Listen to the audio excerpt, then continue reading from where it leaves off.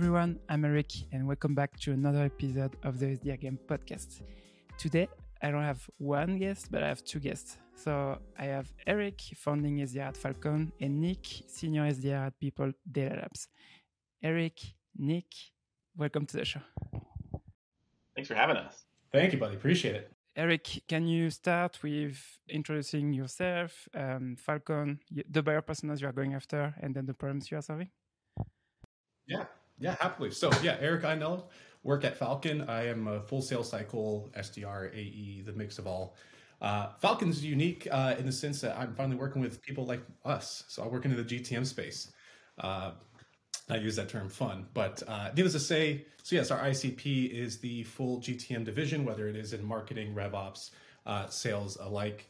But Falkon's awesome. We're tackling full cycle health, all the way from top of funnel curation, from pipeline generation, all the way to churn reduction, giving you full insights and automating the prospecting. And what about you, Nick?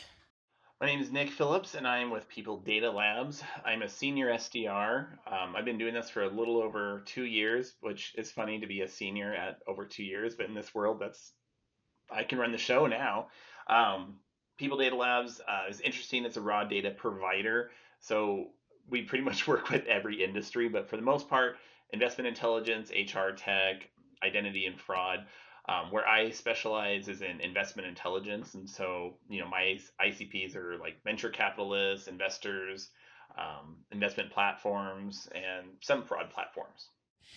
So for the audience today, we are going to talk about, if you are listening to this, normally you already see the headline, but we are going to talk about cold calling versus social selling because we have Eric with only focusing more on the phone than the rest, and then we have Nick who is focusing a lot on social selling. So you, Nick, let's start with you, Nick. Why did you choose social selling as primary prospecting method, and why do you believe it's more effective for you? I think for me, it's more effective just because I love I love chatting with people on this platform for like LinkedIn and stuff. I like creating those connections and networks. I've always been like a normal, like one of my gifts, I guess, is always networking with people. And LinkedIn obviously is the best place to network. And so for me, networking, being able to find the right person and then just being myself. So I don't just start cut and pasting a bunch of scripts and then sending in like hundreds a day. I'm pretty strategic on who I go after and why I'm going after them. And so for me, that's why social selling works really well. Is I've built a network, I've built my own brand on LinkedIn, and then I have a huge network of people to reach out to that I actually try to at least have some kind of engagement with, not just people that are my followers that I've never met before, but actually try to interact with people at least once, like even like, hey, thanks for adding me to your network, or thanks for accepting my invite, that type of stuff. And you, Eric, why cold calling? Well, contrary to Nick, because that's how I got stuck with this guy. We're like now best friends because he used that approach on mine. But no, cold calling, I mean, it's the oldest approach as time aside from door knocking, right? It's where you can evaluate a person's tone, emotion, really get the granular, raw data, we'll use for lack of a better term, just to entice like the conversation, pivot structures to conversations and tones and questions that you kind of just gather within a half a second of a response. I also, I'll call a spade, like to keep controlling the conversation. Whenever I press send, whether it be on LinkedIn or an email, I always feel like I'm subjected to their time. And my wife will attest to this. I don't like that. So on the phone, I keep a little bit more control of it and can evaluate a little bit quicker in my personal. Let's start with you, Eric. Did you try I imagine you use other channels, but did you try all of them before and then move forward to cold calling, or what was your process with this? So I actually started in fitness, which nobody's on LinkedIn. It's all social media, which I've got a face for the phone. So I kind of digress from that. So I was always subject to the phone. And it just progressed through when I started my career in SaaS at Jamf. That was just the area of success. So kind of migrated to that pattern, and then it's just amplified through. And now working in GTM, we're much more likely to answer a phone than a LinkedIn message. I just feel like it's now a tainted term. So I like to not fix what ain't broke, I guess. What do you think about that, Nick? About what Eric just mentioned about that people are not answering messages on LinkedIn? Well, I mean, honestly, like if you talk to Eric, he he has a gift of gab, and so like it totally makes sense that that avenue would work for him. Um, but for, yeah, but yeah, for me, it's definitely social selling. He also likes to use a lot of GIFs, so it works for him. That's true. That's true. Gifts work. I send cookies. Yeah. So actually, Nick, same question for you. Did you start with social selling, or did you start with all channels at the beginning and then move forward to social selling, or what was your process? Actually started with a lot of cold emailing. So the last place I was at, I was the first SDR, and I got to actually build the team and create like all of the sequences and steps on for success. And so for us, starting off, we had a lot of inbound too. So at the time, like it made more sense to follow up with emails when people are emailing us with wanting more information. So for me, it just started with cold emailing, and then I did try different avenues. I tried social selling. I started kind of doing that a little bit. At one point, we were testing out, I think, Orem, and um, had a larger call volume, and that was it was kind of cool. Like I think one thing I do like about like cold calling is if you have the right tools to do it. If you don't have the right tools, it's really really frustrating. But like if you have the right tools, it makes a big difference. But yeah, so I tried all the different channels. For me, cold calling wasn't the best.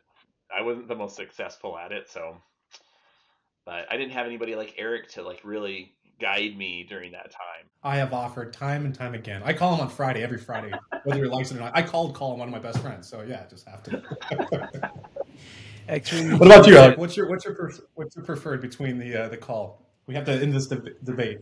For me, it's a mix of emailing, calls, and LinkedIn, because right now I'm focusing like on a new persona, so data leaders, and it's still, I think I like prospecting on this persona for the past 2 months, and I'm trying to see what's working, what's not working right now. So if you think about where I'm more comfortable, it's cold emailing, I would say first, then social selling, and then cold calling.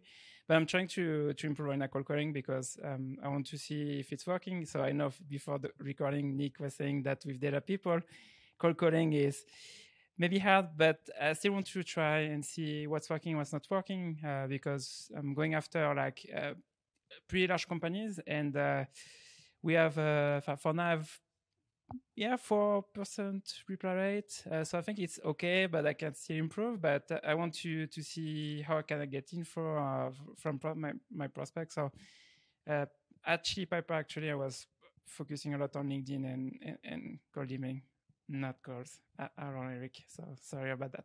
So basically, you're saying that I won. Okay, I just want to be clear. That exactly. I won. I'll just see myself out.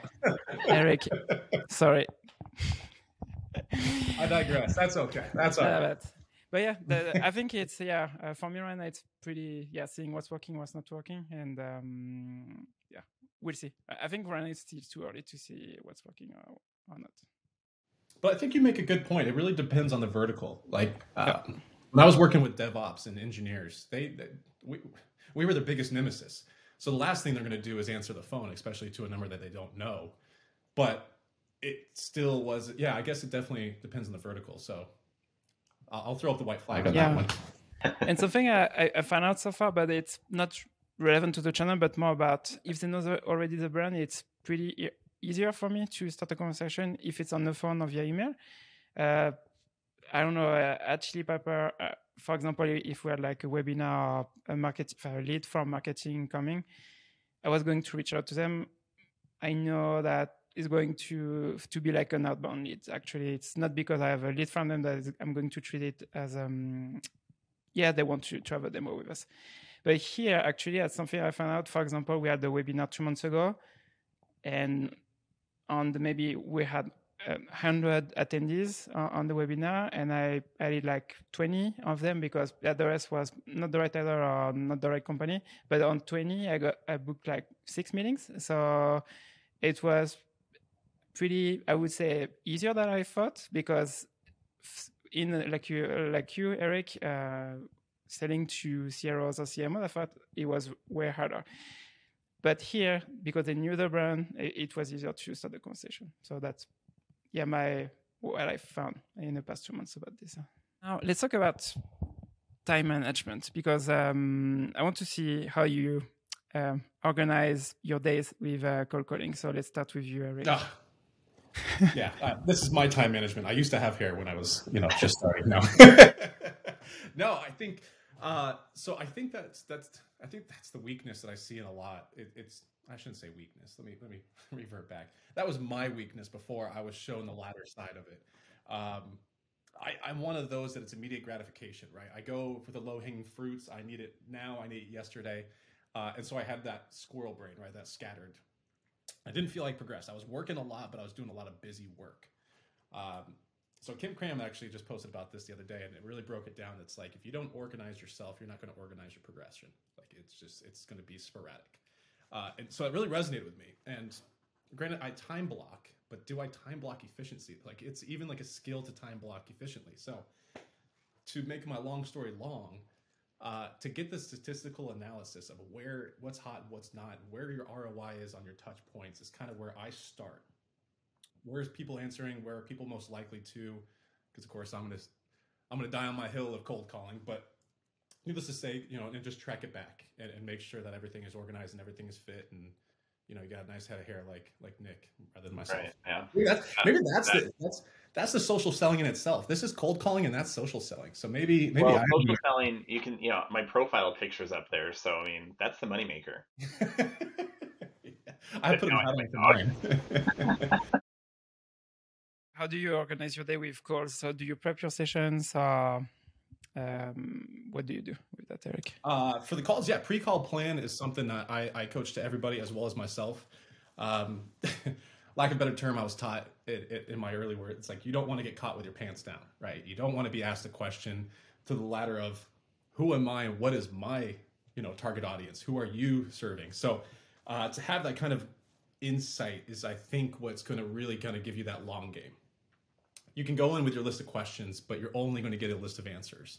What you actually get in a pre-call plan is more of like the granular insight, the needs, the wants, the aspirations, the desires, and all the stuff that you can't really directly ask. So I think having that is the quintessential point. And then again, stacking against the odds, making sure you just got a smile on your face for all the other components that we won't talk about at this moment. But yeah. And unique.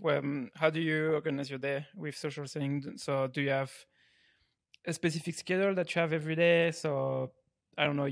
The first hour you had people you send connection requests, or what's your process?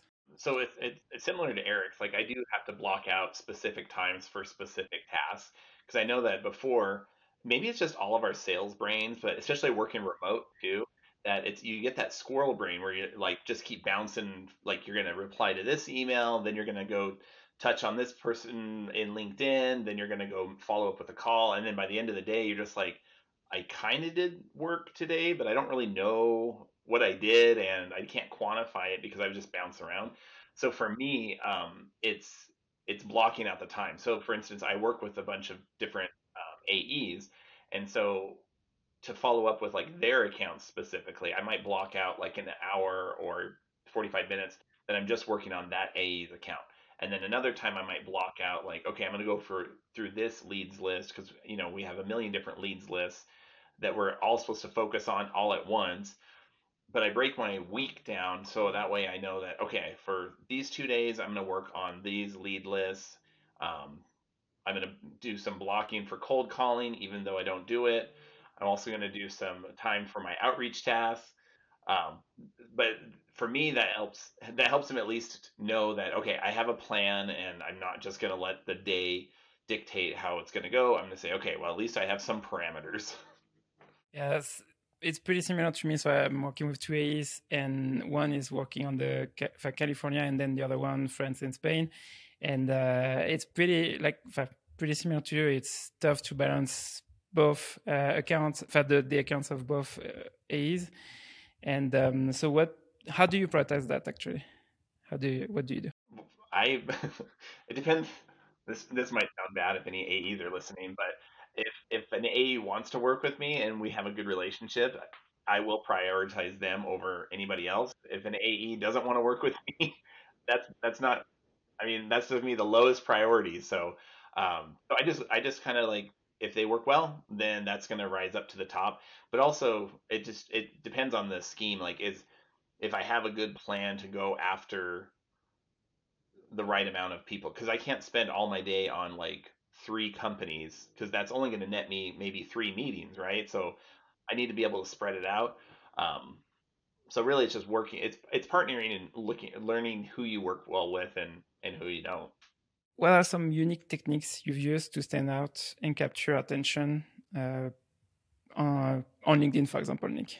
I generally try to honestly like be a nice guy. So if I'm requesting a connection request, if I try to put a message in there like, like, hey Eric, I'm really sorry about your balding head, but I'd love to connect with you. I Something wish like he was that. lying.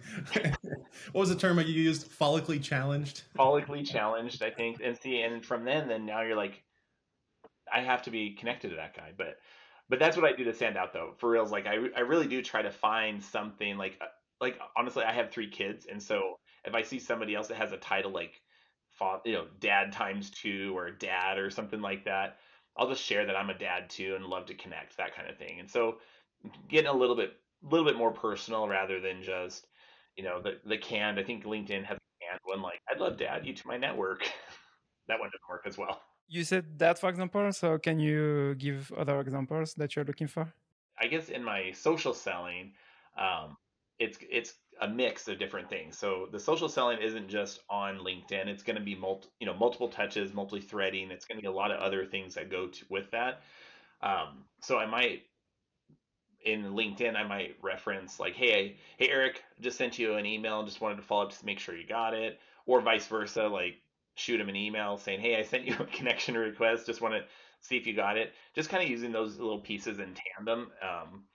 I found like works really well. And to follow up too, I think a lot of SDRs make the mistake of going after so many different people, and when you're going after like 1,500 people a week, you don't remember like who responded to an email, or if they did respond, to get back to them.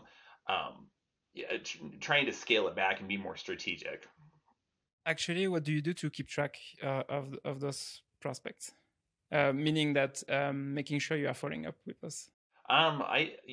We use outreach, so I'll use reminders. So I'll set myself a reminder to follow up. It's just kind of using the tools that you have. Like even if you don't have any tools, then just going into like Gmail or your Google Calendar and adding a task or a reminder. That's really the only way for me to keep me on track. Oh, that's a good way. Same. I'm using the reminder of Sales Love, but also I'm using Notion to keep. I have like a mini CRM for me where I'm keeping track of where my accounts are in my prospecting process. Now, Eric, let's talk about you. Let's talk about cold calling. So, what are some unique techniques you've used to stand out and capture I attention? like to fly out to their homes and knock. No, I'm just kidding. No, I think I think to what Nick's point, you have to use a multi-medium. I think I saw someone use that term, which I loved. It's a combination of all three. So I essentially lean on cold calling as the hook, line, and sinker.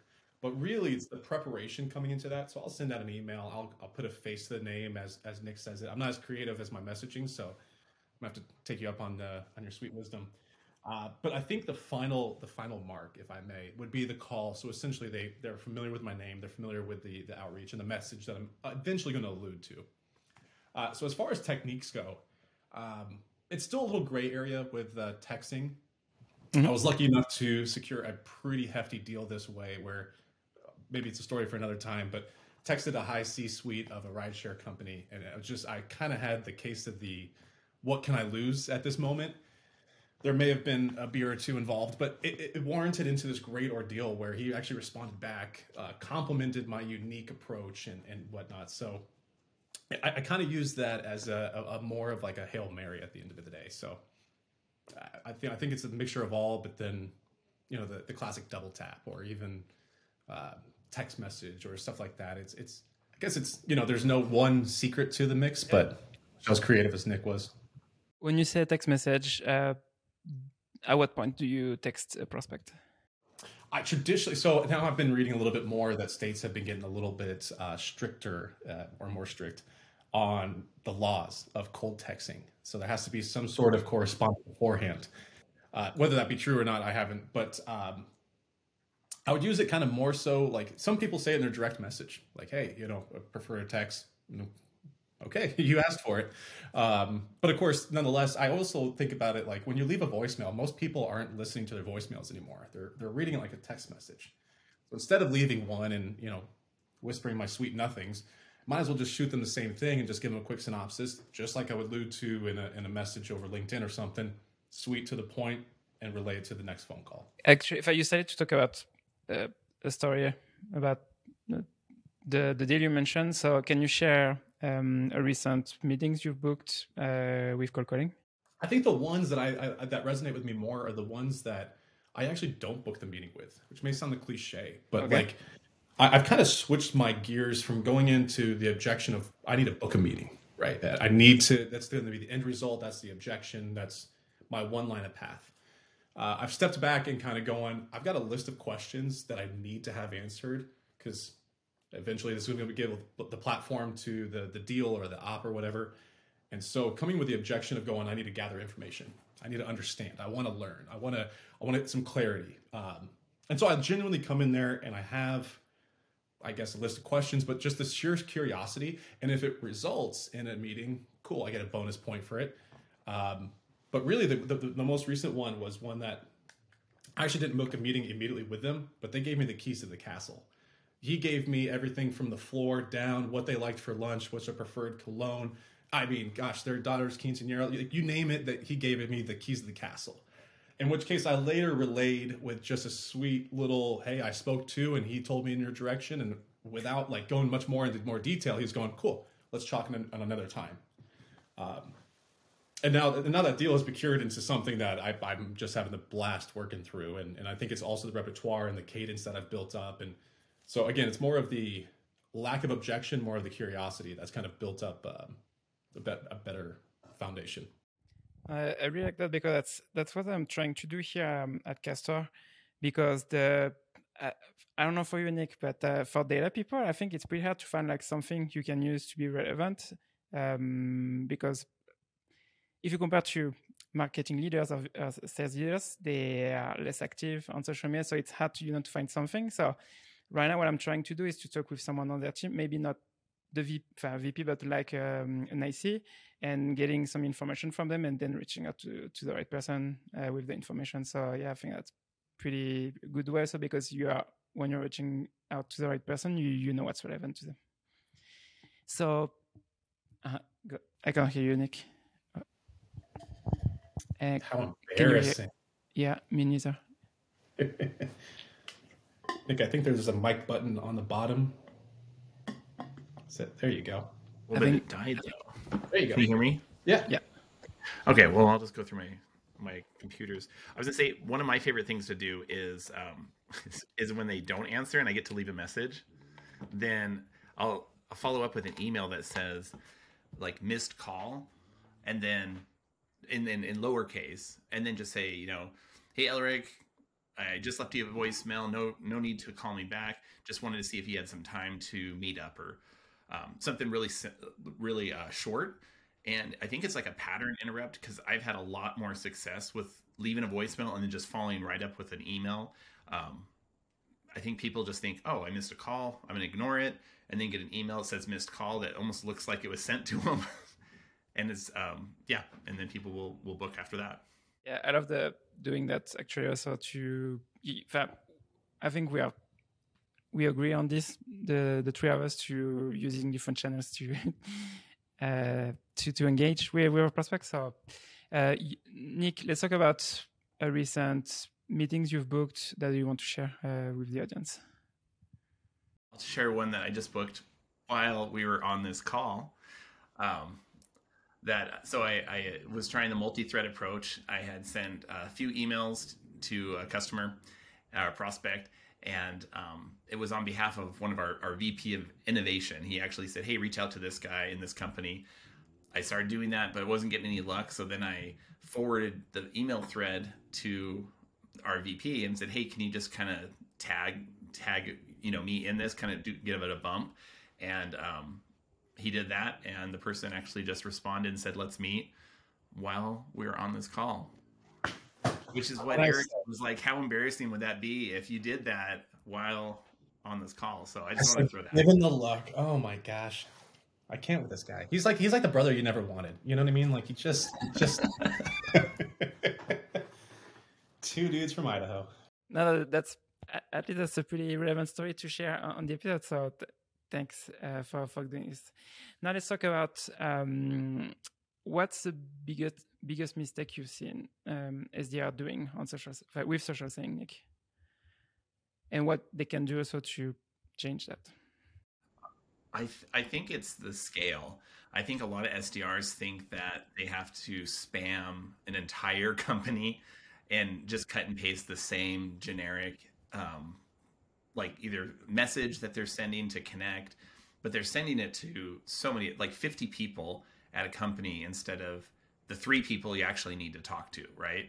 So they might not understand their ICP as well. That's the other thing, is if they don't know who to talk to, so they're just going to spam most of the company and just hope that somebody will respond, which, the old school thought would be the same of like how many cold calls you make, how many cold emails, eventually somebody, like there's a statistic that goes with each of those. But I think that's a little bit different now, especially with like the Google rules and with privacy and stuff. It doesn't seem like it's a good use of time to just spam everybody. So that's one thing I see a lot of people doing is going after the wrong people that have no need for your product because you accidentally emailed like the janitor at the company. That was one time, dude. One time. It's one too many. Reaching out to the right people, right? Obviously, it's sometimes people think it's like a simple advice, but I think it's you don't see that you won't get results if you're not reaching out to the right people, and that's something I've learned a lot from my previous roles, that you can waste a lot of time by reaching out to the wrong people. So yeah, that's a really good one. What about you, Eric? What's the biggest mistake? I can't believe the words are coming out of my mouth, but I totally agree with Nick. And I mean that sincerely. Like, whenever like we're measured on producing, right, on results. So how do I get the most bang out of my buck? Well, I'm going to cast a wide net. I'm going to play the law of averages, like Nick was saying. If I make 100 calls, then I'm bound to at least get X amount of meetings. Like it's playing that spray and pray game, right? And I look at it as like blindly knocking on someone's door and just going, tell me what your problem is. Well, that doesn't work today. Like it doesn't, it's not the same game. So it's like you're playing T-ball while we're playing pro ball. Like, you got to catch up a little bit. So I always try to, at least guide. I don't want to say instruct, but I always kind of give the suggestion of taking a step back, pre-vetting, like I said, with a pre-call plan, pre-vetting, just going through your checklist. Is it the right persona? Like you were saying, ICP. Is it the messaging that is unique or relevant? It takes a couple minutes to find relevancy. Really, it's not like, and I feel like people are like, oh my goodness, I don't have the time because I need to. And it's like, that to me is, and I'm going to go on a tangent because I feel passionate about this, a lack of leadership instilling the efficient rather than the quantity. Yeah. And it really kind of boils down to, well, I want them to enjoy my product, benefit from it, but then also I don't want to waste anybody's time. Like, I'd rather build bridges than burn bridges. All right, I'm ranting, but I feel very passionate about that. So I can't believe I say it, but I concur with Nick. And this is recorded. Just want to throw it out. If you want, Eric, first. I can remove this part of the episode if you want. I'm fine with it. Now, let's talk about the last question of the show today. So let's start with you, Eric. What advice would you give to a smart and driven new SDR who try to improve on cold calling? Don't reach and connect with Nick on LinkedIn would be my first and quintessential one. This sounds cheesy, but get with somebody who's done it. I see a lot of people, and something that I struggled with when I was first adapting. It's like, just try it, find your groove. You'll get it. and very much like a self-sourcing kind of situation, which, you can wind up like Nick and rely only on social selling, which, we've seen how that goes. I make it rain. But no, I would say that, there's so many resources, and to the naivety of LinkedIn and the power that it actually brings, connect with somebody. It's like, I love coaching, right? I used to coach physical fitness. That's something that I love to do. And so I love giving tidbits, and to Nick as well, as much as I like to give him rash, like he's taught me so much that, I tried to not give him too much credit, but it is to reach out and be with somebody that has done it, what's working, what's hot, what's not, that's the cliche. Because the times are changing, right? Like what worked 3 weeks ago may not even be relevant today. Like it's so fast in the transition, especially in this economy. Like you've got to work smart, not hard. So who do you recommend to follow right now to connect with? This guy named Eric. He's no, I'm just kidding. No, Ronan and Tom Solkin. So Ronan Passar and Tom Solkin are two good friends of mine that we've done a couple cold calling clashes. Colin Mitchell will actually be on his cold calling podcast tomorrow. Those are three guys that I think emulate the game, and they're quick adapters, but they're also great at teaching, right? I see a lot of people being able to do it, and they're like, follow my style, and this is only. They're like, well, let's take a step back, right? And they really emulate that leadership form that I respect, and I've gained a lot of insight through. So, what about you, Nick? Same question, but for social selling. What advice would you give to a smart and new driven? Don't pay for help, especially in social selling. I've seen so many people try to monetize, like they had a good quarter, so then they want to like sell their templates, or they want to sell all these resources. And some of them, I mean, legit, like if you've had lots of success, then yes, let's emulate that. But a lot of people maybe just have a good quarter, a good half the year, and then all of a sudden they're an expert. There's a ton of information on LinkedIn on all of the topics like cold calling, cold emailing, social selling, like all of that. And it's all free. Like if you go to like Gong's resources, Gong has a ton of stuff. HubSpot has a ton of stuff. If you follow people like Tom Slocum or Jed Marley, like at Mailshake, like those people have tons of free resources that you don't have to pay for, that you can implement right away. And then to follow up with that, something that I fall into is just over analysis. So then I'll see like, oh man, Jed just said to switch up my emails this way. So then I want to create a new sequence and tweak these emails. And then another person says this, another person says this. And pretty soon I'm almost like have that analysis paralysis where I'm like, I don't even know what to do at the moment because I want to change everything. So my advice, get the free resources and then try something like for a week, but stick to one thing for a week. Like if you're going to follow Jed Marley on Mailshake, just listen to his podcast or his free resources and then just try it for a week. And then the next week, try somebody else, but don't do everything at once because you just can't do it. But don't pay. That's right. Right. Don't pay for it. I'm subscribed to everybody. It's a really good point what you mentioned because it's not because you get like one quarter that's working well for everyone. So yeah, I think that's a really good one. Yeah, and then to piggyback and not to elaborate too much, but the A/B testing that Nick is saying, stick with it for a while. Don't run without your shoes tied, but at the same time, just fill out the shoes. Like I hate cliches, but it's so true that you got to give it time. Don't quick pivot, and if it doesn't work, cool, try it again. Yeah, try it again. Well, Eric, Nick, thank you so much for being on the show today, and to talk about this topic, cold calling versus social selling. So, but before we end the episode, do you have one last thing you want to share with the audience? Let's start with you, Nick. If you're a VC, book a meeting with me right after this. That'd be great. If you're in the investment intelligence. Shameless plug. Oh my God, that was awesome. He books a meeting on the podcast and then he's asked, oh God, you're classic. This is why we're friends. I like it. That would be my tidbit. I think we covered everything, but a shameless plug is my tidbit for the end. You, Eric? Well, I'm going to say, if you're not a VC, dude, no, I'm just kidding. Something that I'm always trying to give back is staying away from the shy nayers, right? Or the naysayers, I guess is what I should say. If you're looking to post, I mean, that's, I think, how we wound up on this podcast and fortunate enough to meet these guys, is that we tried, you know. It started with one post. I had a lot of naysayers in my corner, and I just had fun with it. And so if you're sitting back and just going, hey, what the heck is, you know, what can we lose? Go for it. Ping one of us. We'll support it the whole way through, and to keep on seeing that emulated too. But yeah, if you're a director, gosh, what is it? VP, RVP, if you're anybody above, like, no. If you just want to hang out with me, like, you know, throw time. We live in Idaho, man. There's not a lot of people. I'm stuck with this guy. Come on. That's right. No, I appreciate it, man. I really appreciate you bringing us on. Of course. Eric, Nick, thank you so much for being on the show today. All right, bro. Thanks so much. Thank you.